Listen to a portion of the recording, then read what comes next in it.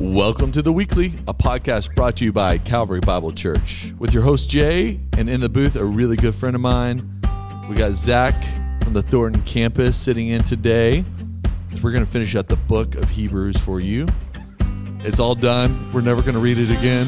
Shut it, close it. We know it. That's right. I ripped it out of my Bible, actually. It's just gone now. Hey, Calvary, we're just so thankful you're listening in. Like always, you can write us at The Weekly. A couple weeks ago, people have started writing in the Christmas season. We've asked some fun questions. Someone fried a turkey, told us about it. Some of us showed us that we had arrived in their top podcasts on Spotify in their in-year review. That was pretty cool. But hey, we'd love to hear from you. Write us at theweekly@calvarybible.com.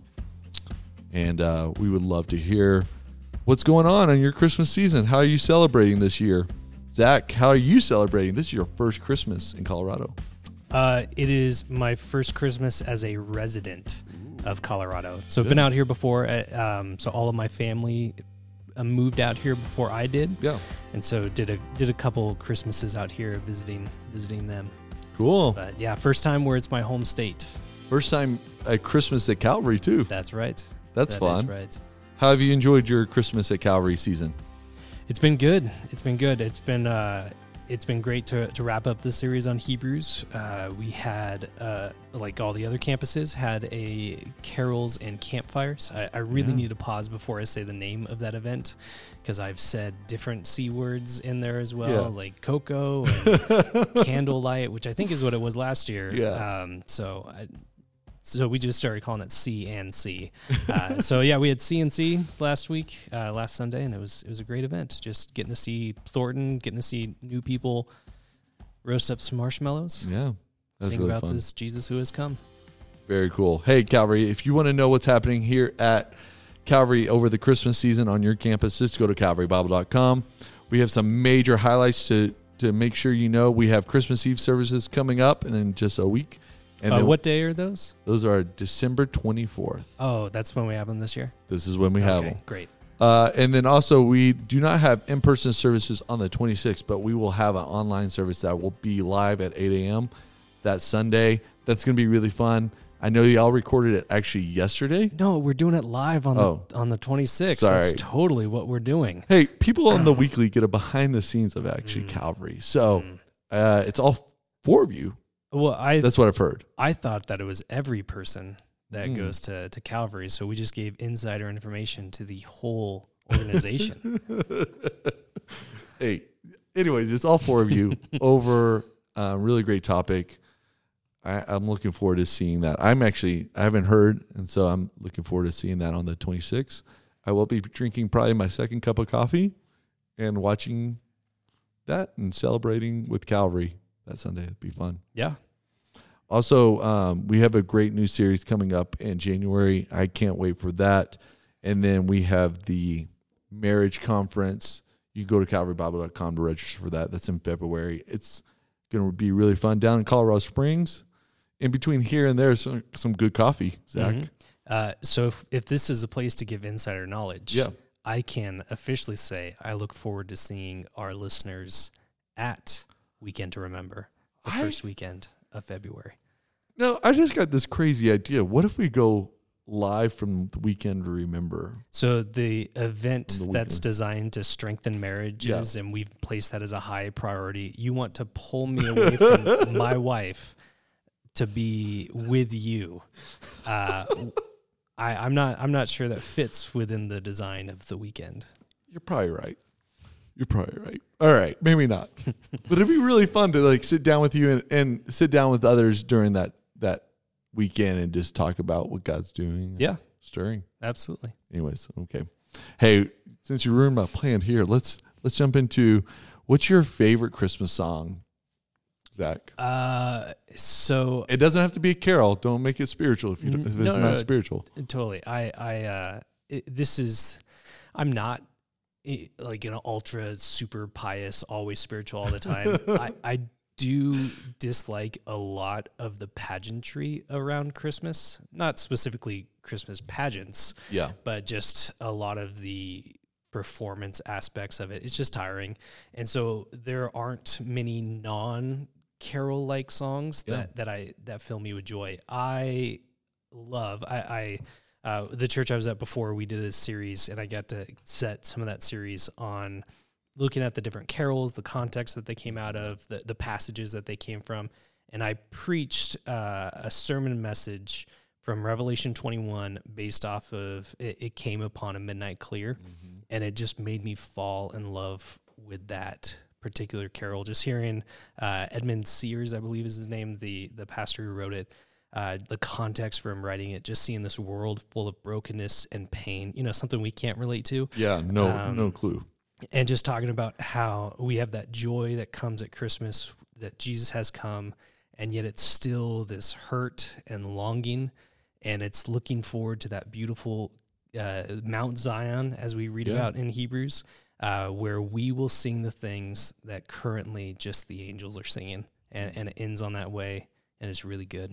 That's so really good. Yeah, that's really cool. I like that a lot. How about yourself? It's a very spiritual one. It's sung by Pastor Bing Crosby, and it's White Christmas. That's right. It's my favorite. And I know this year in Colorado we're not going to get a White Christmas, but I love that song. I grew up, my grandfather, it was on his record player when I was a little kid, so it's just sort of imprinted as Christmas. Totally. So it's a great movie. It's a very long movie. Yep. It needs to be edited. It needs about 30 minutes taken out of it, and it would make a perfect Christmas movie. Yeah. Yeah. For some reason, didn't find that song as relatable in Southern California, but I'm looking forward to it still not being relatable this year. It's so true, man. What a crazy year we've had. Okay, so how do we begin the book of Hebrews? I think that's really important for us this is a wrap up of Hebrews 13, wrap up of the series, and actually a wrap up of the weekly for the year. We'll see you in 2022, just FYI there. So it's not because I'm on that there's just no more episodes after that. Okay, got it. All right. And actually, I've looked at this is just random. I looked at the numbers of how many downloads per episode, and the number one download for the year was Michelle Gaskins and her book review. Oh, okay. This Too Shall Last. Yeah. So number one podcast of the weekly this year was her book review. That's fantastic. Yeah, it's a great conversation. So if you haven't heard that, you need to go to our archives, book list, This Too Shall Last by Michelle Gaskins. Miss out on just a great conversation. But we're finishing the book of Hebrews here. That was random tangent. How does Hebrews start? I think we should need to remember how does Hebrews start? So we're talking chapter 1, verse 1. Not chapter 1, verse 1. How it was composed or the title Hebrews. So Hebrews 1:1. Long ago, at many times in many ways, which we've traced a lot of the Old Testament, God spoke to our fathers, our spiritual ancestors, by the prophets. But in these last days, he has spoken to us by his Son, whom he has appointed the heir of all things. Yeah, through whom he also created the world. So we have this, especially on the front half of the book of Hebrews, we have this comparison with here is how God has worked and operated before, whether that's through angels or Moses or the sacrificial system or the promised land as the place of rest. But what we receive through Jesus is greater in every single respect. Yeah. You're reading that again. It just reminds me that over the 13 chapters, over these many weeks, it feels like the Hebrew writer is just picking up on themes that we already know in our scriptures. Like that was just like John 1 to me. You know what I mean? That just feels like John 1, the word. It feels like that as you know what I mean? Like you've got to know your Old Testament, you've got to know your New Testament. There's these conversations like in every part of Scripture that are just tied together in some ways. Yeah, absolutely. I also love that we continue to see that theme of God speaking develop throughout this entire letter. We didn't plan on this. I don't know if I'm allowed to say this on here because this might go against your plan. But you see this throughout to where God is speaking in a variety of different ways. You see God the Father as in chapter 1 as speaking the language of the Old Covenant, or the Old Testament. So you see all these verses, and there says, "As God says these things," And then you get to chapter 2, I think it is, where it talks about Jesus, not ashamed to call them brothers, saying, then it quotes the Old Testament. And then you get the Spirit in chapter 3, therefore, as the Holy Spirit says, and it's a quote from the Old Testament. Then it repeats that process.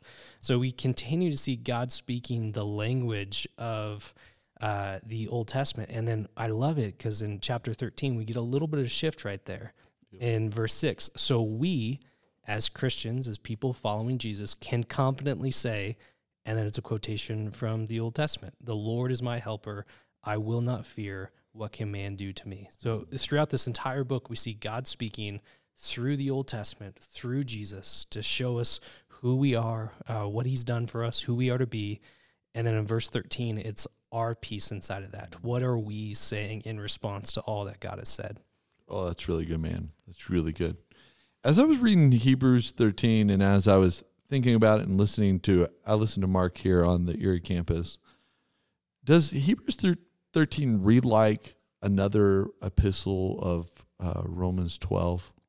Like, the living sacrifices? Yes. So they were both written in Greek, and we have them translated into English, so they're very similar in those respects. Okay. Did you mean something more specific than that? Yeah, I meant more specific. It seems like there's a conversation that the early church is having. Yeah, so very similar things. So in Romans 12, kind of similar. We have 11 chapters of theology, of this is who God is, this is what he's done. And then in Romans 12, you have a pivot piece. I appeal to you, this is chapter 12, Romans 12, verse 1. I appeal to you, therefore, brothers, by the mercies of God, everything that we've seen before, to present your bodies as living sacrifice. There's a command right there. Holy and acceptable to God, which is your spiritual worship. And then following chapter 12, we get all sorts of commands at that point. So how is it that we worship this God in response in Romans to these 11 chapters that we've seen previously? Well, we follow the standard that he sets. We use our entire lives, everything we are, everything we have, everything we do to worship God only in response to what we've seen him do. Oftentimes, I think commands get this bad rep. They're restrictive. I am not able to do what I want to do, which in a sense that's true. They're a to-do list. I have to try really, really hard to accomplish this, which we get to if we don't recognize the placement of it. Hebrews 13 as well. We've had 12 chapters of this is who Jesus is. This is why he's greater. This is what he's done for us. This is all that he is. And then we get this part in 13. How do we respond to that? Well, we use everything we have, everything we are, everything we do in worship. Our sacrifices are following these commands, not restricting ourselves, but recognizing that because Jesus has done everything for us, we are following the good way he has for us. Not a to-do list, but recognizing that Jesus has done it all, and so we are using our lives in response. Why do you think we bifurcate the spiritual and the physical life as Christians? Do you want to restate that? I think I know what you're like. Asking. Yeah, why do we separate those things? These Romans 12 and 13 are talking about like our worship is beyond just singing. Mm-hmm. Showing up to a Sunday. Why do you think we don't usually see everything we do in life as a spiritual act? Yeah, I think there's a couple thoughts there. One is there's so much inside of life that is physical and tangible. I need to get up at a certain time. I have responsibilities at work.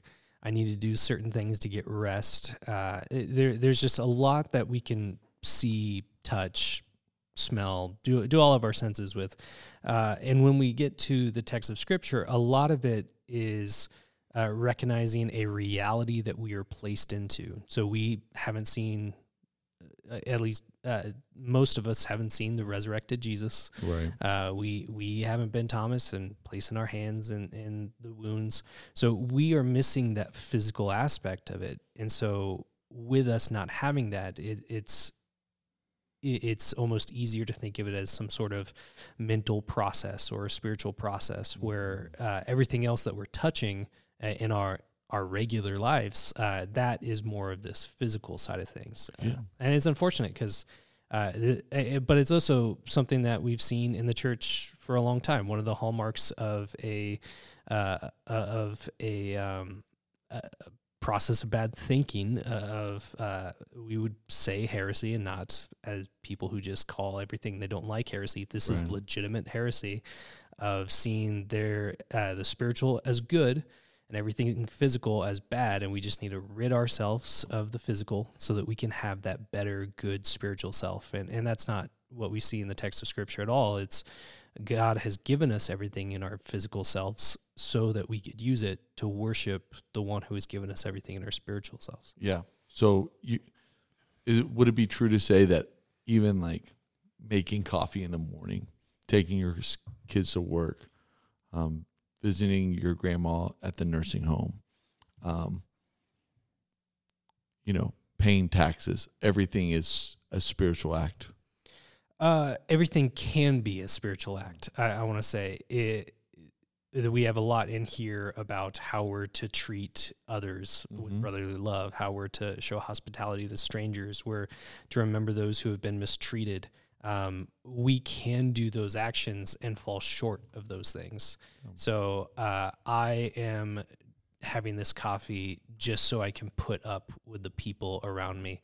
That's hard to say that's worship. I mean, I've certainly had days like that. But it's hard to say that that's worship. If it is, instead, it's recognize. And this doesn't mean like as we're pouring water out of our cool funnel nose coffee pots.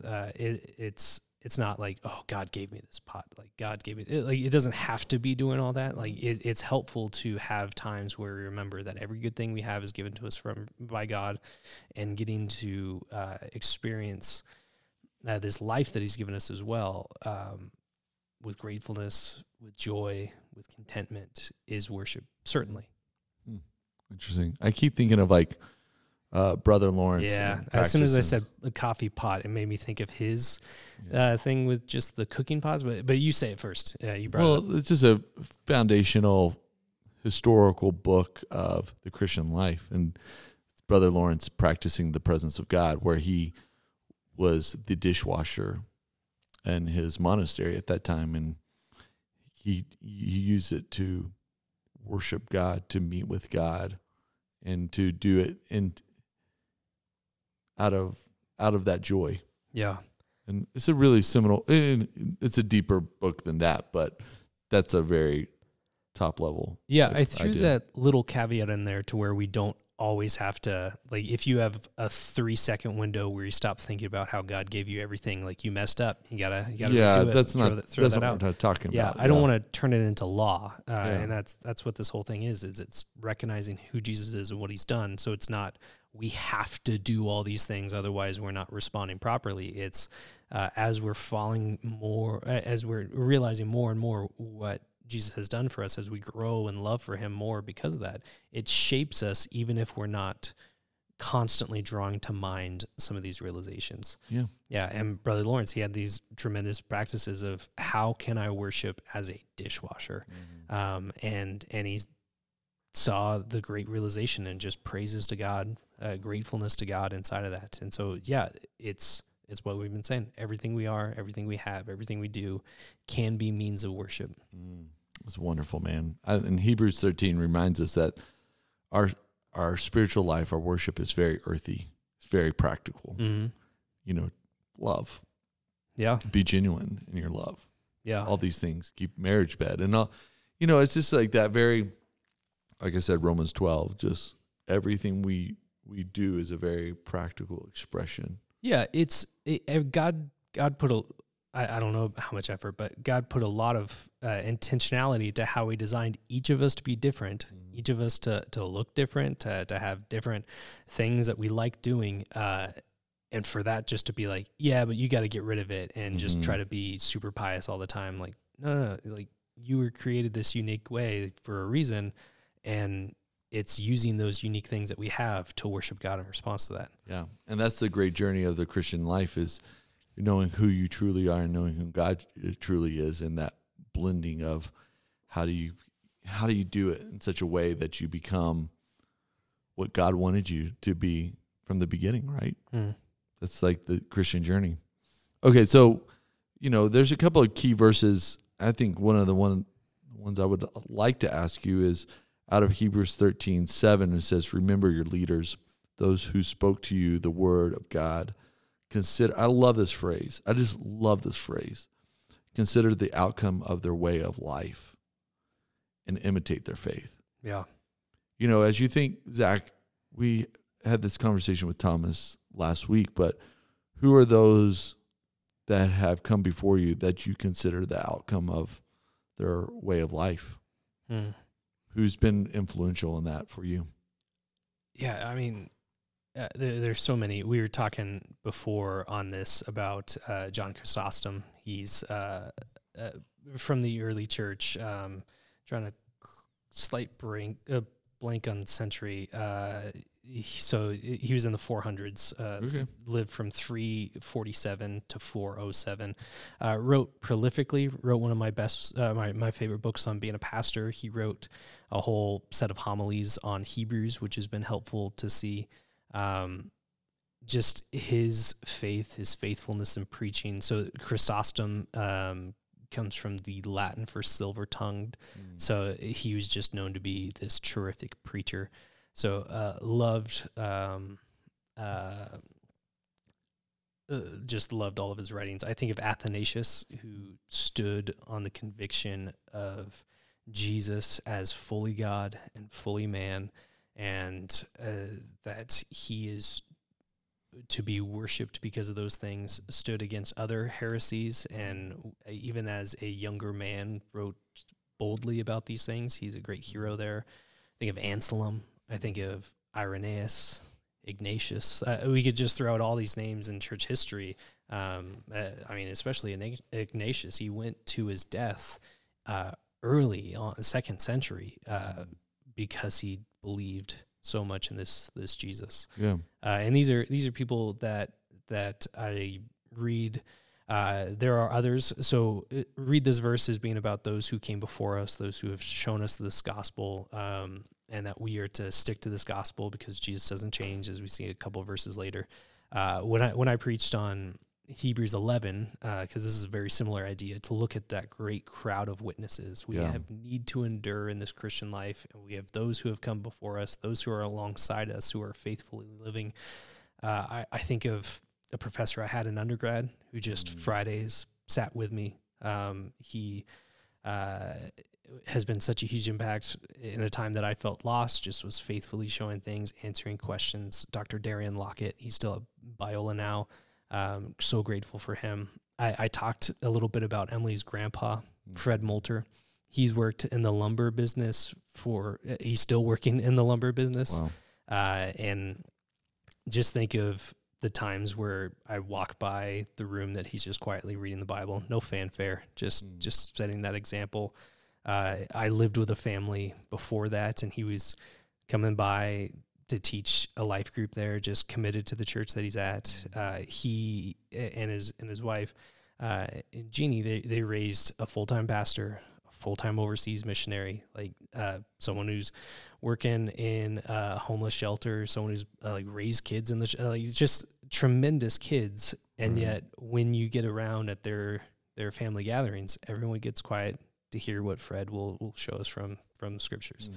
I so appreciate the example of faith that he's had, and seeing the outcome thus far, and know the impact that he continues to have by faithfully following Jesus. Yeah. I think part of that Christian life is finding and having those people to demonstrate the Christian life, to live it out before you, to consider their outcome, their way of life, and to imitate their faith. Paul says that too, like, follow me as I follow Christ, imitate me. So it's really important for a Christian to have people historical, like some of these really old dead guys, to inspire you. Some of it is very practical, grandparents and people of the faith. This is why living in a church that is multi-generational is so important. It was because those who have come before us, those who have given their lives to the gospel in very tangible ways in the local church, inspire us to stay faithful when they are gone. Yeah. And it's all been building from, we saw that in chapter 10, Hebrews 10. Right. So you have, verse 36, you have need for endurance, so that when you have done the will of God, you may receive what was promised. And then, well, how do we endure? We have chapter 11, those examples of faith. We have chapter 12, how Jesus endured for us. We have, at the end of chapter 12, that picture of Mount Zion, the finish line, what we are looking forward to, that we are already citizens of, that we have now. And then we get chapter 13, which connects to that idea to do the will of God inside of that. And that's what we have. All of 13 is doing, is we have need to endure so that we can do the will of God. Chapter 13 is, here's how we do that. Here's how we worship with reverence and awe. That's awesome. Okay, so now that you've read this book, studied this book, preached through this book, what is maybe your major highlights? What are you going to take away from? We got to get better at our Old Testament. Like there's so much in this that is good, and we can think of stories that relate to Abraham, and that's fantastic, but we aren't thinking about Abraham as much as the New Testament authors are, and so we're missing some things. Even a couple weeks ago when we were looking out at Mount Zion as it's compared to this other mountain, and it's got all these terms in there, gloom and trumpet blast. Like I read through that the first time, I was like, yeah, that sounds like a scary place, but this Mount Zion seems wonderful. And then as it starts to study, it's like, oh, it's talking about Mount Sinai. I didn't even realize that. And it's just these pieces that I'm missing by not spending enough time in my Old Testament. The book of Hebrews is about how Jesus is greater, so we want to get to that. But it's greater because it's building off of, and it's showing how everything was pointing to Jesus. And we miss out if we don't see where those lines are coming from. All 66 books do it. It's crazy. Mm-hmm. It's pretty crazy. Okay, that's a great lesson. Take away from you your time in the book of Hebrews. That's really cool. Yeah, got some other ones in there. The book is talking about people who might be tempted to return to the old covenant. I doubt that we're really facing that temptation. I don't know about you, but the urge to sacrifice animals didn't really come across too much for me this morning. But we are certainly tempted to turn away from Jesus to other things, no doubt. Whether that's thinking that we do a better job as God than him, or we find something that gives immediate gratification rather than waiting for this future that's promised to us. So there's all kinds of things that tempt us and turn away. But if I had one, just one section that I can never read enough, and it's a shame that I ripped Hebrews out of my Bible already. Yeah, totally. Because I wish I could find it again. Keep coming to this. Hebrews 4:14 through 16. Since then we have a great high priest who has passed through the heavens, Jesus, the Son of God. Let us hold fast our confession. For we do not have a high priest who is unable to sympathize with our weakness, but one in every respect has been tempted as we are, yet without sin. Let us then, with confidence, draw near to the throne of grace, that we may receive mercy and find grace to help in time of need. This great picture, we can turn to no place better than Jesus, because Jesus is God who came to be like us. Because of him, we can have access to this God. We can have grace to help in a time of need. We receive so much because of all that he has done. It's 3 verses, it's the gospel's right there. Man, Zach, you're wrapping up a series, our studying through the book of Hebrews. Thanks, man, for sitting down with me today. Yeah, thanks for having me. Glad you're on the podcast. Hey, Calvary, we're so thankful for you in 2021. The Lord has been so kind to us to provide all our needs, to push us in further and further into kingdom life here at Calvary. We're so glad that you've listened in over this last year, joined with us in this conversation we've had through many, many different topics here at Calvary over this year. Just know we love you. We're praying for you. We hope you have a great Christmas season. Look forward to seeing you, Lord willing, always say that, Lord willing, in 2022 here on The Weekly. Have a great New Year. And Merry Christmas. And Merry Christmas.